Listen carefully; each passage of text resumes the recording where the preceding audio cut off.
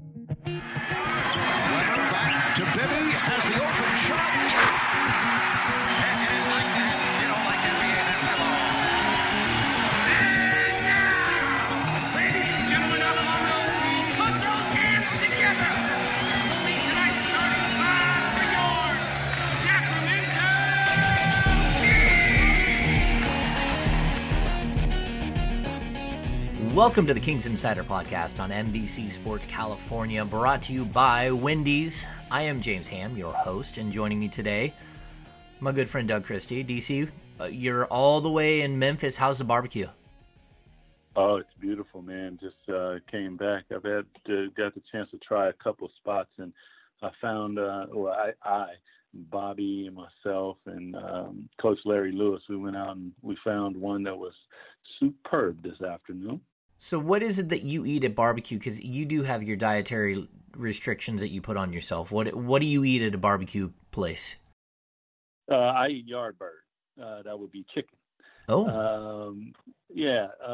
They got pork, they got beef brisket, they got a lot of different things. I stay with the chicken, and then all the sides and the desserts and all the things, sweet tea, all the things that make me come back and have to lay down and take a nap. You do it up. You know, my mom is from Oklahoma, so like I was raised on the sweet tea and a lot of Southern dishes. So I feel you, Doug. Plus, I make a really, really mean rib. I'm a rib guy during the summer. So, okay. Doug, the Kings are they're on this 6-game road trip, and they currently stand at 1-3. And for some fans, I think the sky is falling because they lost to a couple of teams that they've already beaten. But in reality, the road is a different place, and it's a place where teams grow closer together, but it's also a place where it's tough. It's tough to get wins, especially when you're an up-and-coming team. They've got a couple of games in front of them that are possibly winnable games, and they could get right back up to a 500 road trip, which I think would be startling. Even a 2-4 road trip, to me, would be impressive. But what are you seeing from that group since you're with them a lot while they're on the road? You know, I would say that they don't get too high, they don't get too low. They found some time to practice a few times. I think that was been sorely needed. And then just watching them firsthand and how they kind of deal with their business, and the ability to defend is the one area that, as I look at them, that's a deficiency that they really have to improve. And it's not like they can't defend, because we see them do it in small increments, but the ability to defend for 24 seconds at a time it's imperative in the NBA. It's something that you have to do. Doesn't sound like a lot, but over the course of 48 minutes, it is difficult to stay. It's not the really physical part. It's more the mental part, staying engaged and staying in there. So it's always fun to be on the road. Coach Yeager allows me to go to the practices, so to watch them do their business, have fun together, get after each other, I really enjoy that. You know, you've talked about that side of it, the going at it, you hone your skills behind the scenes, playing against each other, playing hard, working on your game. Do you see that? And who was it that you like to go to battle with while you're on the road and you're hanging out? Whether one-on-one or 2v2s after practice? You know, it was always Bobby. Bobby Jackson we enjoyed playing one-on-one. And, sometimes you don't necessarily feel like it, but we knew that once the juices got flowing and we started talking to each other and getting after it, that it helps your game. It just does. First of all, being able to stay in front of a smaller, quicker guy, and and then defensively a smaller, quicker guy on you, and trying to create yourself, 1, 2, 3 moves that you can depend upon. And when a guy's in front of you, you call upon that move, And normally the guy who you play one-on-one with, you'll look over at the bench, or if he's on the floor with you, and you guys will start laughing because it'll be like, that's that move that you hit me with. That was pretty good. Those are the type of things. And then on the reverse side of that, for Bobby, he's now playing against a longer elite defender that's on him and contesting shots, and you got to learn how to get it off. And it's conditioning. There's a lot of little pieces that go into playing one-on-one, playing two-on-two, and those type of things, because ultimately, the game at some point breaks itself down to that. What do we see a lot? We see James Harden ending up in a one-on-one situation. We see a pick and roll that creates a situation, and that's pretty much basketball. So you got to stay on it and hone your craft. Doug, you brought up James Harden, and normally I wouldn't sidetrack onto this because I think it's, I'll bring this up first. I think it's funny. You and Bobby used to go at it one-on-one and fight against each other. Now you're going one-on-one at the barbecue place. And I know who's going to win that battle. I know who's going to win that battle, Doug, and it ain't you. But you brought up James Harden, and there's this streak that he's on where he's scoring all these crazy points. But have you seen the dark side of that streak? That I think it's something ludicrous, like 59 consecutive baskets that he's made that are unassisted. I mean, have you ever seen anything like that? Where, I mean, clearly I don't think the league has seen anything like it, but could you even imagine playing with a guy who every single time he touches a ball, he pounds the ball until all of the air goes out of it, and then he takes some last second shot? And I mean, he's making them, and he's been great, but at the same time, averaging 36.3 points per game, which is I think what he's at right now. That's got to be difficult to play with a guy who's doing that. Yeah, it would be, unless you are built for the system, meaning that you put together a system, and normally you put together a system and the guys that play in that system are built for it. So they understand that, John Stockton is going to run pick and roll with Karl Malone 60% of the time, and we're going to spot up, and I'm going to rebound, and I'm going to screen, and I'm going to do my job, and that equates to success. So when you look at James Harden, the team isn't necessarily totally built that way, but I think they've devised and found a way that they can compete at an extremely high level after allowing Ma Bute and Trevor Ariza to leave the team, and there was a big void. And early on in the season, they were trying to find the new style. And the stylistic approach is a heavy dose of James Harden. And could it be difficult? Yeah, it could be extremely difficult. And during the regular season, and I think that this is ultimately, always the hit on everyone. It's not just James Harden. I know a lot of people say that. I'm a James Harden fan, actually. I love the fact that he is so skillful. You can tell that he works on his crafts, and I truly respect and appreciate that. But ultimately, it's going to be said in the postseason. Is he able to deliver in the postseason? And what I mean is, he is going to have to find a way to play that style of basketball and be successful. And in the postseason, the game gets a little more physical. It slows down. The defenses lock in on you. And that's why I think that we've had the up and down success with James Harden, because the game changes a little bit in the postseason. Some of the same fouls that he's getting when he's getting to the free throw line 20 times in the game, in the postseason, he's only getting there 10. So it doesn't equate the same way it does in the regular season. And to pair it with him, the fact that the guys who are standing around the floor, they don't get to touch the ball as much. So they don't have the flow and the flair and the flavor when the time presents itself. And that can become definitely difficult, especially in the playoffs when there's high leverage moments. Yeah, there's a big difference between getting like 4 foul calls on 3-pointers against, be it the Sacramento Kings or the Phoenix Suns or the Memphis Grizzlies during the regular season, and getting those same 4 calls against Andre Iguodala and Klay Thompson. Yes. It's just there's a balancing out of what the league does when it comes to stars. And I really think, talk about the biggest contrast in styles in the history of the game, James Harden versus Klay Thompson in a 7-game series. I don't think that there has ever been two players that were built so differently.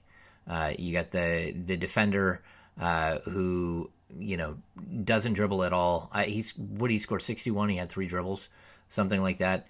Yeah. It's just such a contrast in styles. So I think that should be fun. I know we talk Kings and we kind of got distracted by it, but I still think it was good conversation. So Doug, the other thing I want to bring up, we talked about defense, and the Kings are hit and miss. And that's a young player issue. It's an issue that you have 3 or 4 guys who really aren't defensive players at all, who will never be great defenders, who are you're hoping will be adequate defenders.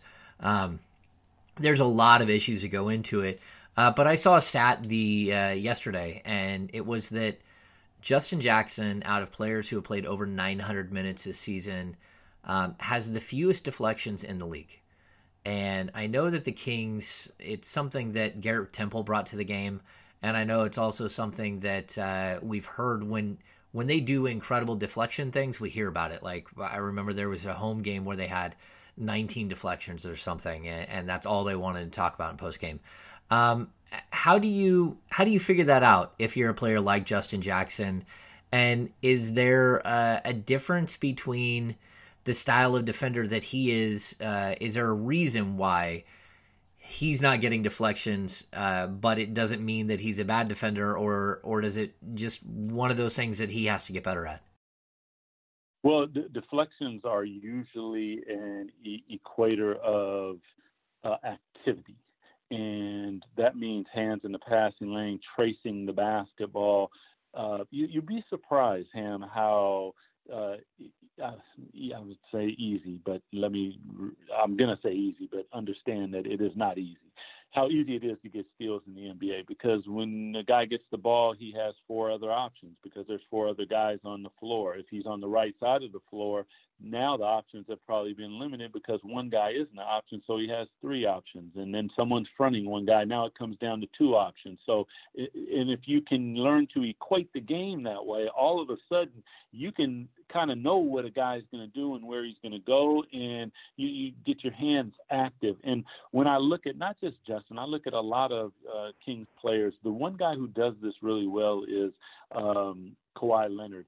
And that's having a dig hand. A dig hand is one hand that's down in front of the defender, bothering the basketball, and he's swiping up toward the player. The other hand's in the passing lane, and they work in conjunction. And then you switch them to the other side. And a lot of times when I look at Kings defenders, they have their hands out to the sides, or their hands aren't active in what it is that they're doing. And that's where you get the deflections. I think Justin has improved on the defensive end quite a bit. That statistic that you gave is an alarming one, though, because being 6'8", being athletic and those type of things, that should be a lot higher. He shouldn't be there. And that's just, it's something where you drill it, you work it. There's a few drills that you can do that are a bit frustrating and a bit monotonous, but nonetheless, they will help you on the defensive end to become a better deflection defender. And when you are able to get out in the passing lanes, especially when you've got a guy like De'Aaron Fox at the head of the snake, meaning he's usually guarding the ball and he makes it tough. So that means you have to get up in the passing lane and try to help his pressure, as opposed to he's pressuring and then you just let the ball be passed. So with his length and his athleticism, there's a way for him to do it. But I will preface that with saying I think that he is improving as a defender. I've watched him many games that I'm like, wow, really, and I call it out when I see it. Really solid defense by Justin Jackson right there, because but it comes in stages more than anything, Ham. It's not something that happens all at once. Young players, there's so many different things that you're focused on. He wants to make shots. Then he has to learn how to put it on the floor after he makes a shot because they run him off the line. Then there's transition defense. Then there's post defense. Then there's wing defense. Then there's on the ball defense. Then, all these different things. And he's only in year 2. I think that he's trending in the right direction. And ultimately, I'm hoping that he becomes the defender that is in the top 20 in deflections in the NBA, as opposed to being down. Oh, you broke up a little bit there for a sec. But here's how I look at it too. Like, I think Justin Jackson is very conservative. He's very conservative as an offensive player. He's very conservative as a defensive player. That's not always a bad thing, because lately I've watched the gambler on the team, which I think most people would think that the gambler on the Kings would be Buddy Hield, or it would be De'Aaron Fox. And to be honest with you, the real gambler on the team is Bogdan Bogdanovic. He uses his big basketball IQ to play passing lanes, to get to balls that you didn't think he would get to get deflections. But the reverse of that is that Bogdan is also usually the guy who leaves a man wide open on the perimeter, who hits a wide open 3-point shot, and everyone looks around like, what just happened? And that's something that, you can't have all of that. You've got to have a mixture of guys, a guy who will stay with a guy. I mean, there are plenty of times where I see Justin Jackson where I think to myself, man, why didn't you reach for that ball? That was a soft pass. Why didn't you go tip that? Why didn't you knock it out of bounds? Why didn't you go for the steal and try to send it the other way? So it is something he needs to work on. But the reverse is, I really do believe some of the Kings gamble on defense way too often, and that hurts your team as well. And, again, Doug, as a player, you are one of the great defenders in the game. So I respect your sort of your explanation as to how this happens. And I do think that there are drills. I mean, it's like the tip drill in the in football. I mean, if anyone played football, you always worked on the tip drill as a wide receiver, as a defensive back. Everyone's tipping the ball, trying to come away with it. But you want that first deflection so you can see what it's like to get the deflection, and how the ball twists and turns, and how it changes direction, changes your reaction time, changes your focus as far as your vision when the ball's in the air. So I definitely think that there's a way that the Kings can get better at that, specifically Justin Jackson. And not to call one guy out just because I saw a stat, but it's one of those things that stuck out to me. You are listening to the Kings Insider Podcast on NBC Sports California, brought to you by Wendy's. Wendy's new bacon maple chicken sandwich brings breakfast flavors to any time of the day. Juicy chicken, applewood smoked bacon, and maple glaze on a croissant bun make breakfast perfect for lunch or dinner at participating Wendy's for a limited time. SMUD is rolling out time of day rates. While you'll pay more during peak hours 5 to 8 p.m., you'll pay less the rest of the time.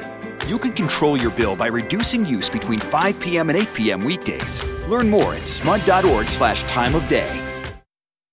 Doug, the Kings rested 3 players on Tuesday. I know a lot of Kings fans were over the moon upset about the fact that the Kings were resting players. I have a completely different opinion on this, and that my opinion is that statistically speaking, you could see the dip in Nemanja Bjelica, in De'Aaron Fox, in Iman Shumpert. Their stats have dipped so substantially. Fox hasn't been as good. The other two have been flat out not good at all. And not only that, but you can visually see on the court that they are fading. And so to me, when I hear people complain that they aren't playing as well, and then the same people are complaining when they get a day off, I have trouble like putting those two things together, because if you can see that they're visually exhausted, and I can see that they're visually exhausted, the coaching staff can see it, the TV cameras see it, everyone sees it. It's probably time to sit a guy before A, he gets hurt, or B, he continues down that same path and continues to get worse. And I think you can point and say, hey, these guys need to be in better shape, or hey, the pace has killed these guys. You can point to a lot of things, but the reality is, Doug, they were exhausted and they needed a day, and that day led to 3 days because you have 2 days off on the trip. Are you seeing anything differently, or are you like I got to play 82 games guy? I'm not a big rest proponent. What I am a big proponent of is servicing your body properly. And I don't know exactly what all those guys do for their bodies. I mean, it doesn't look like there's an inordinate amount of minutes being played. So that to me, but I get it. It's different. The pace, they're playing at a higher pace.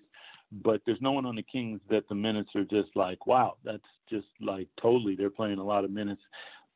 So from that standpoint, sometimes rest is a bad thing, meaning that if you totally shut it down, you can almost do worse for your body than if you do what I call maintenance, and you take care of your body, whether that's massage, mixed with baths, mixed with stretching, mixed with band work, mixed with weightlifting, all those different things.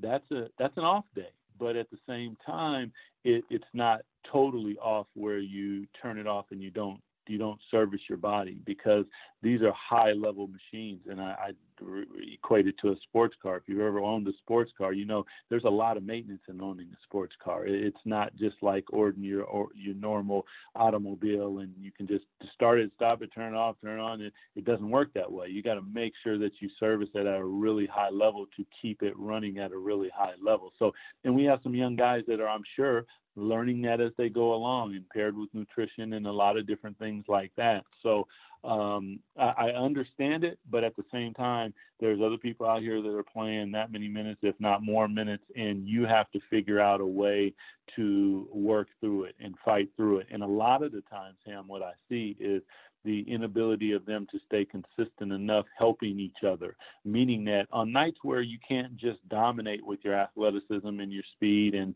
all these different things, what do? You don't just give up. You don't just quit. You screen for each other. You think the game. You play at a different level mentally that allows you to now to help each other to get that wide open look, to pass the ball one more time, to make sure that the look is not contested and things like that. So I get it, and I totally understand it, and it's part of the game now. So there really isn't any fighting it. There's a way to do it. Do they look a little tired and what have you? Yeah, but that's part of the business that we're in. You know, Doug, I'm a show up every day guy. I've always been that way. I don't call in sick to work. I think I haven't missed a home game in, I don't know, it's got to be 7 or 8 seasons. And the only 2 games I've ever missed, I was at a Board of Governors meeting, and I was at the Sloan Analytics Conference at MIT in Boston. So I get showing up every day and being there every day. And there are days where I don't have it, and I feel like, you know, even at what I do, but I show up every day. So I get that avenue. I also know that Iman Shumpert played 14 games last season. Nemanja Bjelica, while he's a big guy and you know he's really a high IQ basketball player, he also did not play substantial minutes the last 3 years in the NBA, and he certainly never played at this pace. And then lastly, I think De'Aaron Fox we talked about him being the head of the snake, and I think that there's a different pressure, there's a different speed that he has to play on, there's a different he's got to do it on both ends of the floor. And look, whether they should be able to play through it or not, it was very clear to me that they were going to do this. I actually had tweeted out the night before, not to be surprised if De'Aaron Fox sat out, because I know that it's something that the coaching staff thought about doing earlier in the season with Fox, where they saw him start to wear out. And I think with Fox, you're right, Doug. He's got to find different ways to be effective when he is gassed. And I watched him in the game on Monday, and he just started running the ball right into the middle of 3 guys and like throwing his hands up in the air like I give up. And that's, you know, he's got to figure out a different way to use his skill level and to get free. But the numbers across the board show me that they were exhausted. So I kind of want to see how they look over not just the next game, but maybe the next 2 weeks, and see if that actually helped. Because if every once in a while you got to take a day to get the high level performance out of these guys that you want, then that's what you got to do. Especially in a game that I think everybody kind of penciled in on the schedule, circled it, wrote it in pen as a scheduled loss, a back-to-back against the Toronto Raptors, who are one of the better teams in the league. So that's just my 2 thoughts on it, Doug. And I know that you're a maintenance guy.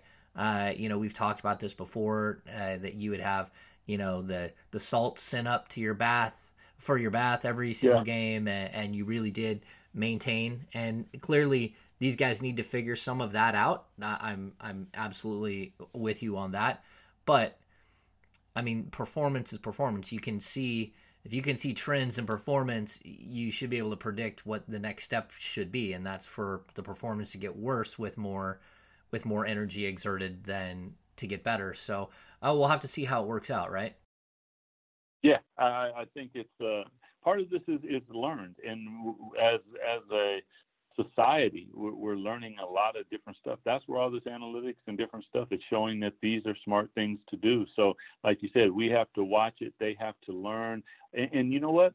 Some things work for some people and some things work for other people. Some might find meditation the way to reboot and get energy. So, but the point is that you experiment and that you dabble and that you're always trying to find the thing that best helps you to service yourself and at the same time bring a high level of basketball for Sacramento. That's right, Doug. I find that a nice old fashioned with Woodford works really well for me in these situations. It gets me through, Doug. I got you. All right, so Doug, you guys are coming home. What is it? You got one more game on Sunday after the Memphis game on Friday evening. So 2 games. If they come home 1-5, how disappointed are you, and how much do you think that changes the February 7th trade deadline in your mind? That's a good question, because first of all, I'd be highly disappointed at 1-5. I was hoping for 4-2. I was hoping for no worse than 3-3 on this trip. But it happens, it's part of the NBA, and that's how things kind of even out. I would think, does it change? Maybe it changes because you realize, okay, maybe we can hold off and continue to develop and get that piece in the summertime as opposed to trying to figure out but figure out the next step to a piece that you might need that allows you to make that playoff run and get yourself into playoffs this year. It might begin to see that, okay, it's not going to happen this year, and that 8th spot, that 7th spot is out of question. But as we stand right now, Kings in a 10th spot, and I can think of 5, almost 6 games that they dropped that they really should have won, which would put them at 30. If it's 5, it'd be 29, which would put them in the 5 spot right now. So they're still in the mix. Even if they were to drop these 2, now that would put you 2 games under 500. That almost spells your doom. But with the way that things are going, it looks like the Clippers are coming back to the pack. The Lakers lost last night or the other night, and they don't look extremely daunting right now. The Kings are hanging around. They're in it. But it could change you from a buyer to somebody who might be staying pat and waiting until the off season to figure out what the next move might be. There we go. All right. So, Doug, my opinion on that, just so you know, is I think it does change the direction a little bit. But I also do believe that the Kings will make a deal one way or the other. Either they will be out there surfing for the right fit to fill the voids in the roster, which right now, from my knowledge of the team, is first and foremost more size at the wing, followed by a reserve backup point guard that is more traditional. You can argue those points all you want. That's just what I know that the team has been looking for.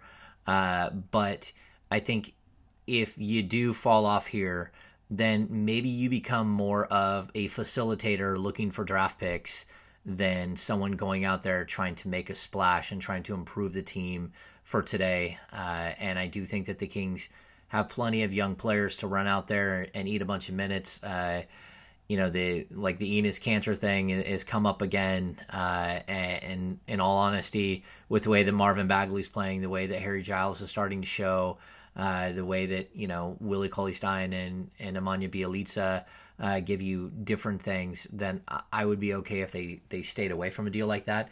But I also think that the Kings will be active just because they have so much cap space. They have so many expiring contracts, and I think they can actually be a player in this whole thing.